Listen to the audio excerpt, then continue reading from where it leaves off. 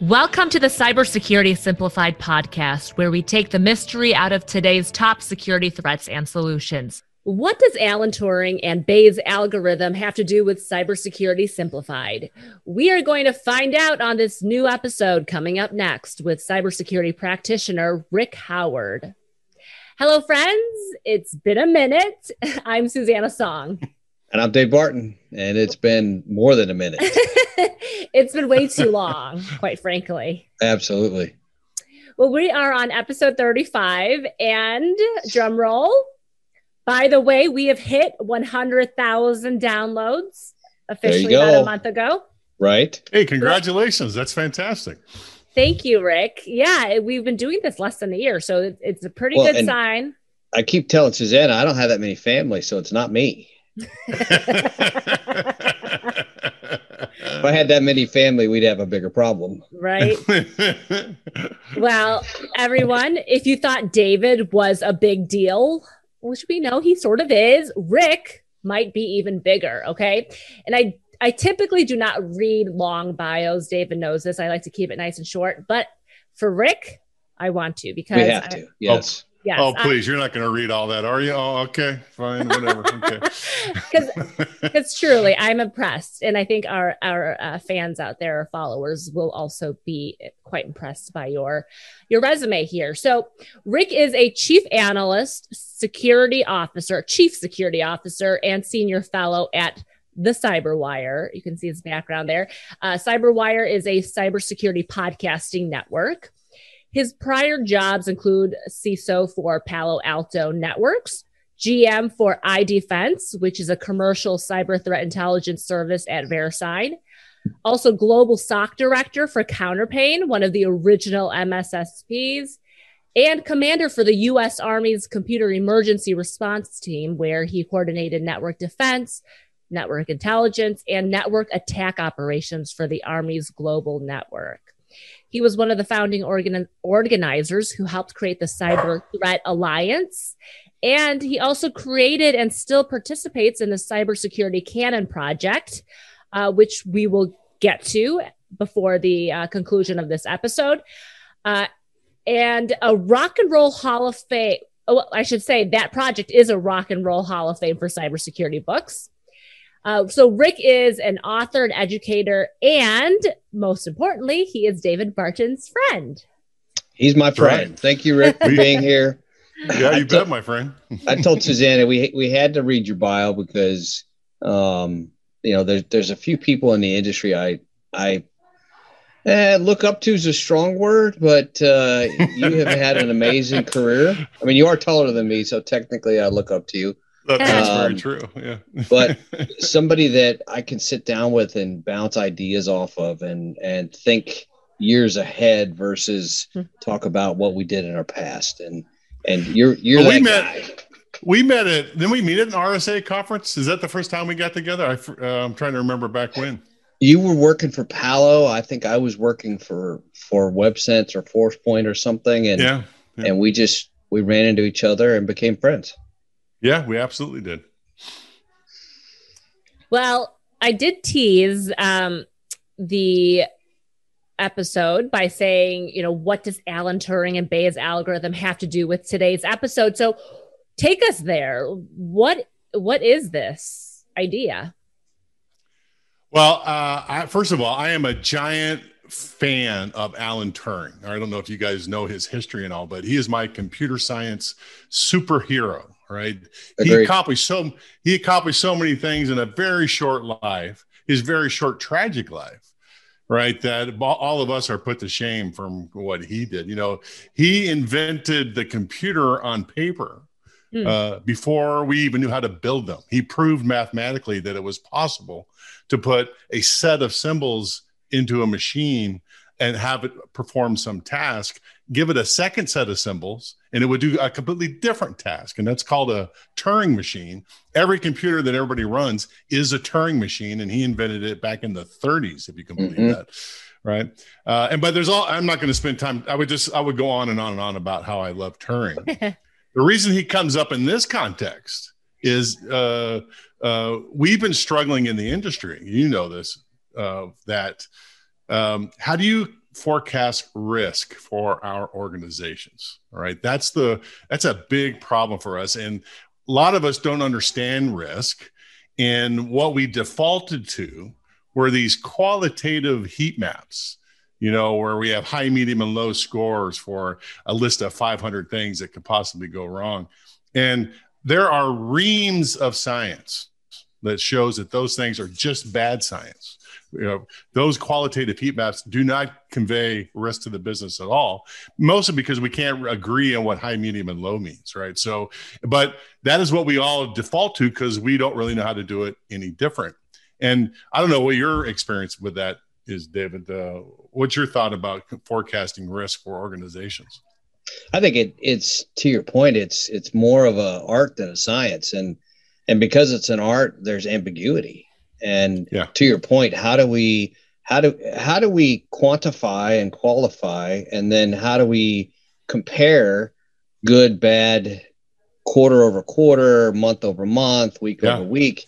How do you quantify that? And it's interesting, Susanna. One of the challenges that we face at the CISO level in this industry is how do we quantify? How do we provide metrics? And I think Rick, that's where you're going. Is exactly right. How do we do it better? Well, and I think all of us, because I think most of us are gearheads, right? And in the industry, we think we have to have high precision about everything. We have to know exactly all the variables. We have to count all the things and figure out how to put all that together. And what I've come to the conclusion is that's not true for most of the decisions that people like you and me have to make. We don't need precise answers. We need ballpark answers, good enough to make resource decisions, right, on what we're going to do in terms of people, process, and technology. And I've been kind of struggling with this idea for a long time. And one of my favorite books that's a cybersecurity Canning candidate is called Super Forecasting. Have you heard of this before? I think you and I have talked about it before. So, Susan, have you heard of this book before? I have not. No. So this guy, Dr. Tetlock, wrote it, and he is an IARPA researcher. And he's one of those guys that kind of raises his hand, in a bald fist as he's watching CNN as they pull all these pundits on to give their opinions about what's going to happen in the future. Right. And he knows that they bring this guy in or this woman in who was right once in their career, right? But they've been wrong ever since, but they continue to roll them out.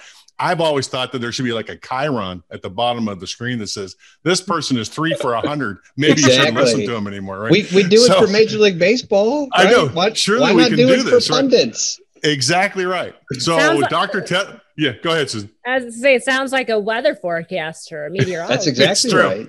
It's true. So Dr. Tetlock does this experiment, 3 control groups, the intelligence community, the academic community, and a group I call the old geezers. And they're not really old geezers. They're just people that had time to solve puzzles. And he gave them 500 really hard forecasting problems, like, will President Putin get assassinated in the next 3 years? Forecast the probability of that, right? And he graded them over 5 years. And the group that wins this by a landslide is the old geezers, by like 60%, right? And then there's a small subset of that group who outperformed the old geezers by another 60%. Wow. Right? And so his conclusion is that it is possible to forecast complex things without very much data. So I've been kind of wrestling with this idea for a long time. All right. And I was reading a book about Bayes' theorem. You guys familiar with Bayes? Do you know this? Have you heard this before? Susan, you said you hadn't heard of it before. I haven't. No. We start, right? So Thomas Bayes made this algorithm back in the 1600s and wrote a paper about it, and then never published it. He threw it in a drawer. And his best friend, after he died, found it and submitted it to the Royal Society like 20 years later. And they eventually published it. But it kind of changes the idea of how do you forecast probability. And the algorithm is basically this. You come up with an initial estimate. It could be just the 3 of us in a room and says, what is the probability of material impact to your organization right now? And the 3 of us get together and we argue and we debate. We say, well, it's 30%. Okay, so that in Bayes' theorem is called a prior. It's the first estimate. Mm-hmm. Right. And then what we do is we gather more evidence. Okay, we collect more evidence, and there's two kinds. There's outside in evidence, which is kind of like, looking at statistics from the FBI or from the certs around the world and say, there's a 20% chance that Fortune 500s would get, impacted next year. So you incorporate that and come up with a new estimate, up or down from the initial prior. And the idea is you do that over and over and over again until you get close enough that you can make resources decisions with. And then you go inside out. Okay, you look at those outside in stuff, and that's all outside statistics, right? And then from the inside out, you look at how well you are doing in your own cyber defense infrastructure. How good are you at zero trust? How good are you at intrusion kill chain prevention? How good are you at resilience, right? All those things. And you factor that in, and you move up and down your an estimate, right? And that's Bayes' theorem. And it turns out that scientists have used that theorem to solve all kinds of crazy hard problems over the last 150 years. One of them is they used it to find the Russian submarine. Okay, that was the basis for the movie That's right. Red Storm, Red Dawn, whatever that was. Crimson Tide. That's what it was. Crimson Tide. Okay, it's based on a true story, but scientists used Bayes' algorithm to figure out where that thing was so they could salvage it, right? The folks at Los Alamos used it to build the atomic bomb. All right. So there's all kinds of these examples out there. And what I just learned is that my hero, Alan Turing, used it at Bletchley Park to break the German Enigma codes. He used Bayes' algorithm to make guesses about which letters are going to be correct and which weren't. So my feeling is, if Alan Turing can do it to solve that problem, surely people like us no math CISOs can use it to figure out how to do forecasting for our own organization. So that's what I like about it. Does that make any sense to anybody? It does. Have you run across any tools out there that do that? Well, I just figured it out. All right. So there's no tools. I'm just checking. I've written 3 papers on it. All right, that we published at the CyberWire, and I'll send them over to you guys if you want to make them available to your audience. Right, but so it's essential. Let me ask you this: have you ever heard of Fermi estimates? Yes. Have you heard of this guy? Enrico Fermi is a famous math scientist. He was at Los Alamos, but he's even more famous to his students when he was teaching after the war about these crazy problems he would give his students. Like, tell me how many inches of pizza are consumed at the university every month. And he wouldn't allow them to look anything up. They had to do back of the envelope calculations and do gross estimates. And what he was famous for is he could do these things and come so close to the actual answer when they ran the actual experiment that they were good enough, all right, to make decisions on. All right. So what I'm advocating for is forecasting risk using Tetloc's super forecasting techniques and Bayes' algorithm and these Fermi estimate ideas, right? And it's not worry about precision, worry about good enough answers. I like it. I like it. Now let's bring it back to kind of the everyday business out there as they're looking at risk for their own organization, or an MSP looking at their client's risk. How important is it getting precise is one thing, or getting just a general idea of your risk. Why is it even important to start forecasting that? Take us back to the basics. Yeah, that's a great question, because one of the things we failed to do as an industry, I think, and Dave, you can back me up on this, right, is we never gave the business leaders a chance to evaluate whether or not the risk was within their tolerance. And I've done this in my past. I've gotten away with this. I would go into a board meeting and with my heat map of high, low, and medium risks out there. And because I knew how to color code a spreadsheet, they would be red, yellow, and green. Right. And the red would be the really ugly, horrible stuff. And I would circle the red stuff and say, this is really scary. Give me $1 gazillion to fix it. And sometimes that would work. But most times it didn't. And because it never gave the business leaders a chance to say, I don't know if I tolerate that risk, because was some of the things that we've done in our career is we made cyber so special that we tried to tell the business leaders that it was a different kind of risk than other business risks. And that's just not true. It's just not just another risk, right? It's probably special. Not even the, go ahead. It is special. Let's be clear, but it's not the risk is not different.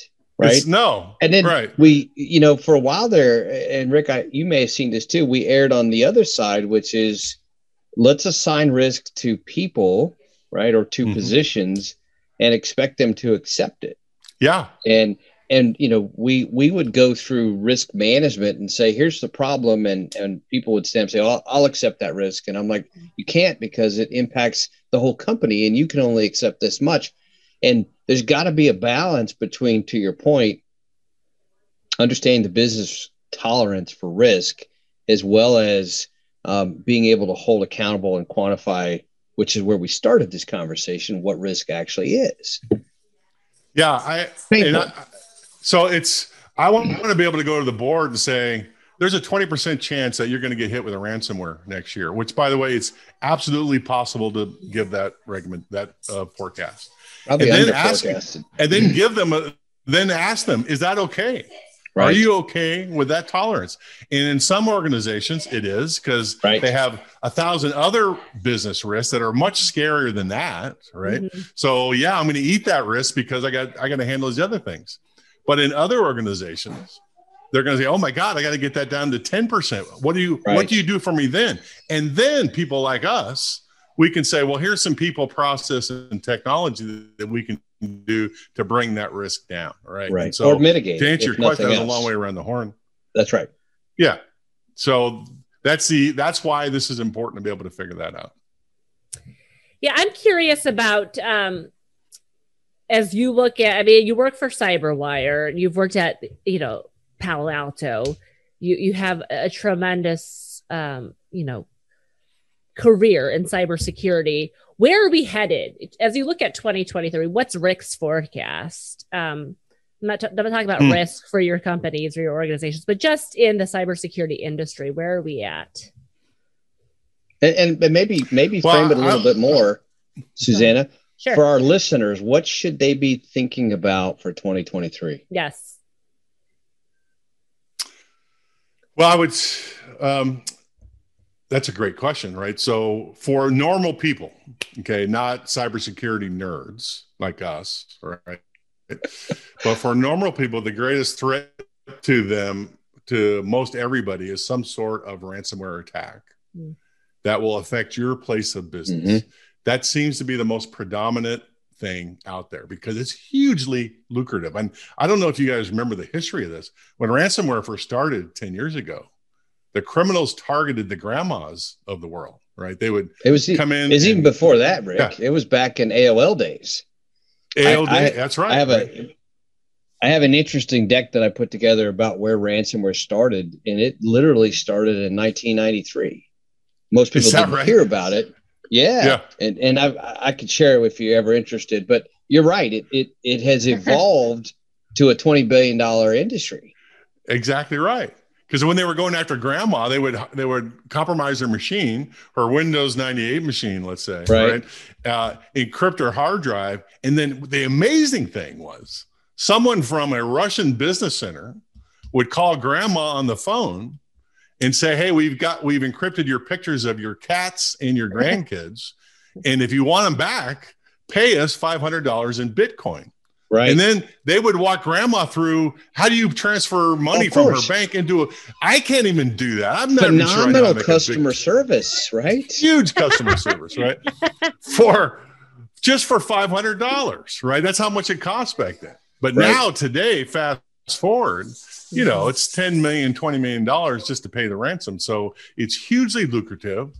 There's no specific industry they're going for. It's anybody that gets caught. Right. And so that would be the biggest threat to most everybody in the cybersecurity space. All right. As we wrap things up, Rick, first of all, thank you so much for introducing us to Turing and Bayes. But also, I would like to know a little bit more about your cybersecurity canon. So I'm going to share this on my screen for those of you who are watching on YouTube. But take us through the cybersecurity canon. If you click find the book reviews part of it, that would be the more entertaining thing to look at. I'm not sure where that is, but I'll let you find it. This started about 7 years ago, and there you go, that button there. Yeah. So we were trying to find the books that every cybersecurity professional should have read by now. So it's canon with one N as canon of literature, not canon with two N's where you blow stuff up. Okay. And so what we've done is, like you said at the beginning of the show, it's a rock and roll hall of fame for cybersecurity books. We have a committee of security practitioners. It's about 15 of us right now that read all the books, write book reviews for them, and try to place them into one of three buckets: Hall of Fame material, books that everybody should have to read; niche books that are not Hall of Fame, meaning that not everybody has to read them. But if you're interested in the topic, it's a good book. And the third category, and really the service we give back to the world, is do not read. All right. Because there's lots of crap cybersecurity books out there. And if you decide you're going to read one, why would you read a bad one? We do the work so you don't have to. So the project is sponsored by Ohio State University. It's totally nonprofit. It's volunteer. Okay. And so go through the list of books, see the ones that you like, read the book review. Right. And if you think you like to read it, then you can go ahead and read it. So we can do that work for you. Cool. Awesome. And we'll make sure to add that to our narrative, wherever you're listening, Spotify, Apple, Google. So thank you so much. I really appreciate you being on here, Rick. This is an awesome episode. I appreciate all that you contributed to this particular one. And now I know that David has some cool friends. Just one. Just one. Well, just one. I have one also. It's David. Okay. So thanks for having me on the show, guys. I appreciate it. Yep. And thank you to our listeners for joining us. Here's to another 100,000 downloads. If you have any feedback about today's podcast or questions for David or myself, you know where to reach us, of course, podcast@highwirenetworks.com or LinkedIn. Also, don't forget to like this episode, comment, and share it with your friends and colleagues. And be sure to join us for our next episode, the one must-have in your 2023 security stack. You got to have a plan for next year. Until next time, I'm Susanna Song. I'm Dave Barton. And this is Cybersecurity Simplified. From all of us here at Overwatch by Highwire Networks, thank you for listening. Don't forget to subscribe to the podcast, rate the episodes you enjoyed, share, and leave us a comment. We'll catch you next time on a Cybersecurity Simplified podcast. Remember, the more you know about cybersecurity, the safer you'll be. To learn more, visit us at highwirenetworks.com/podcasts.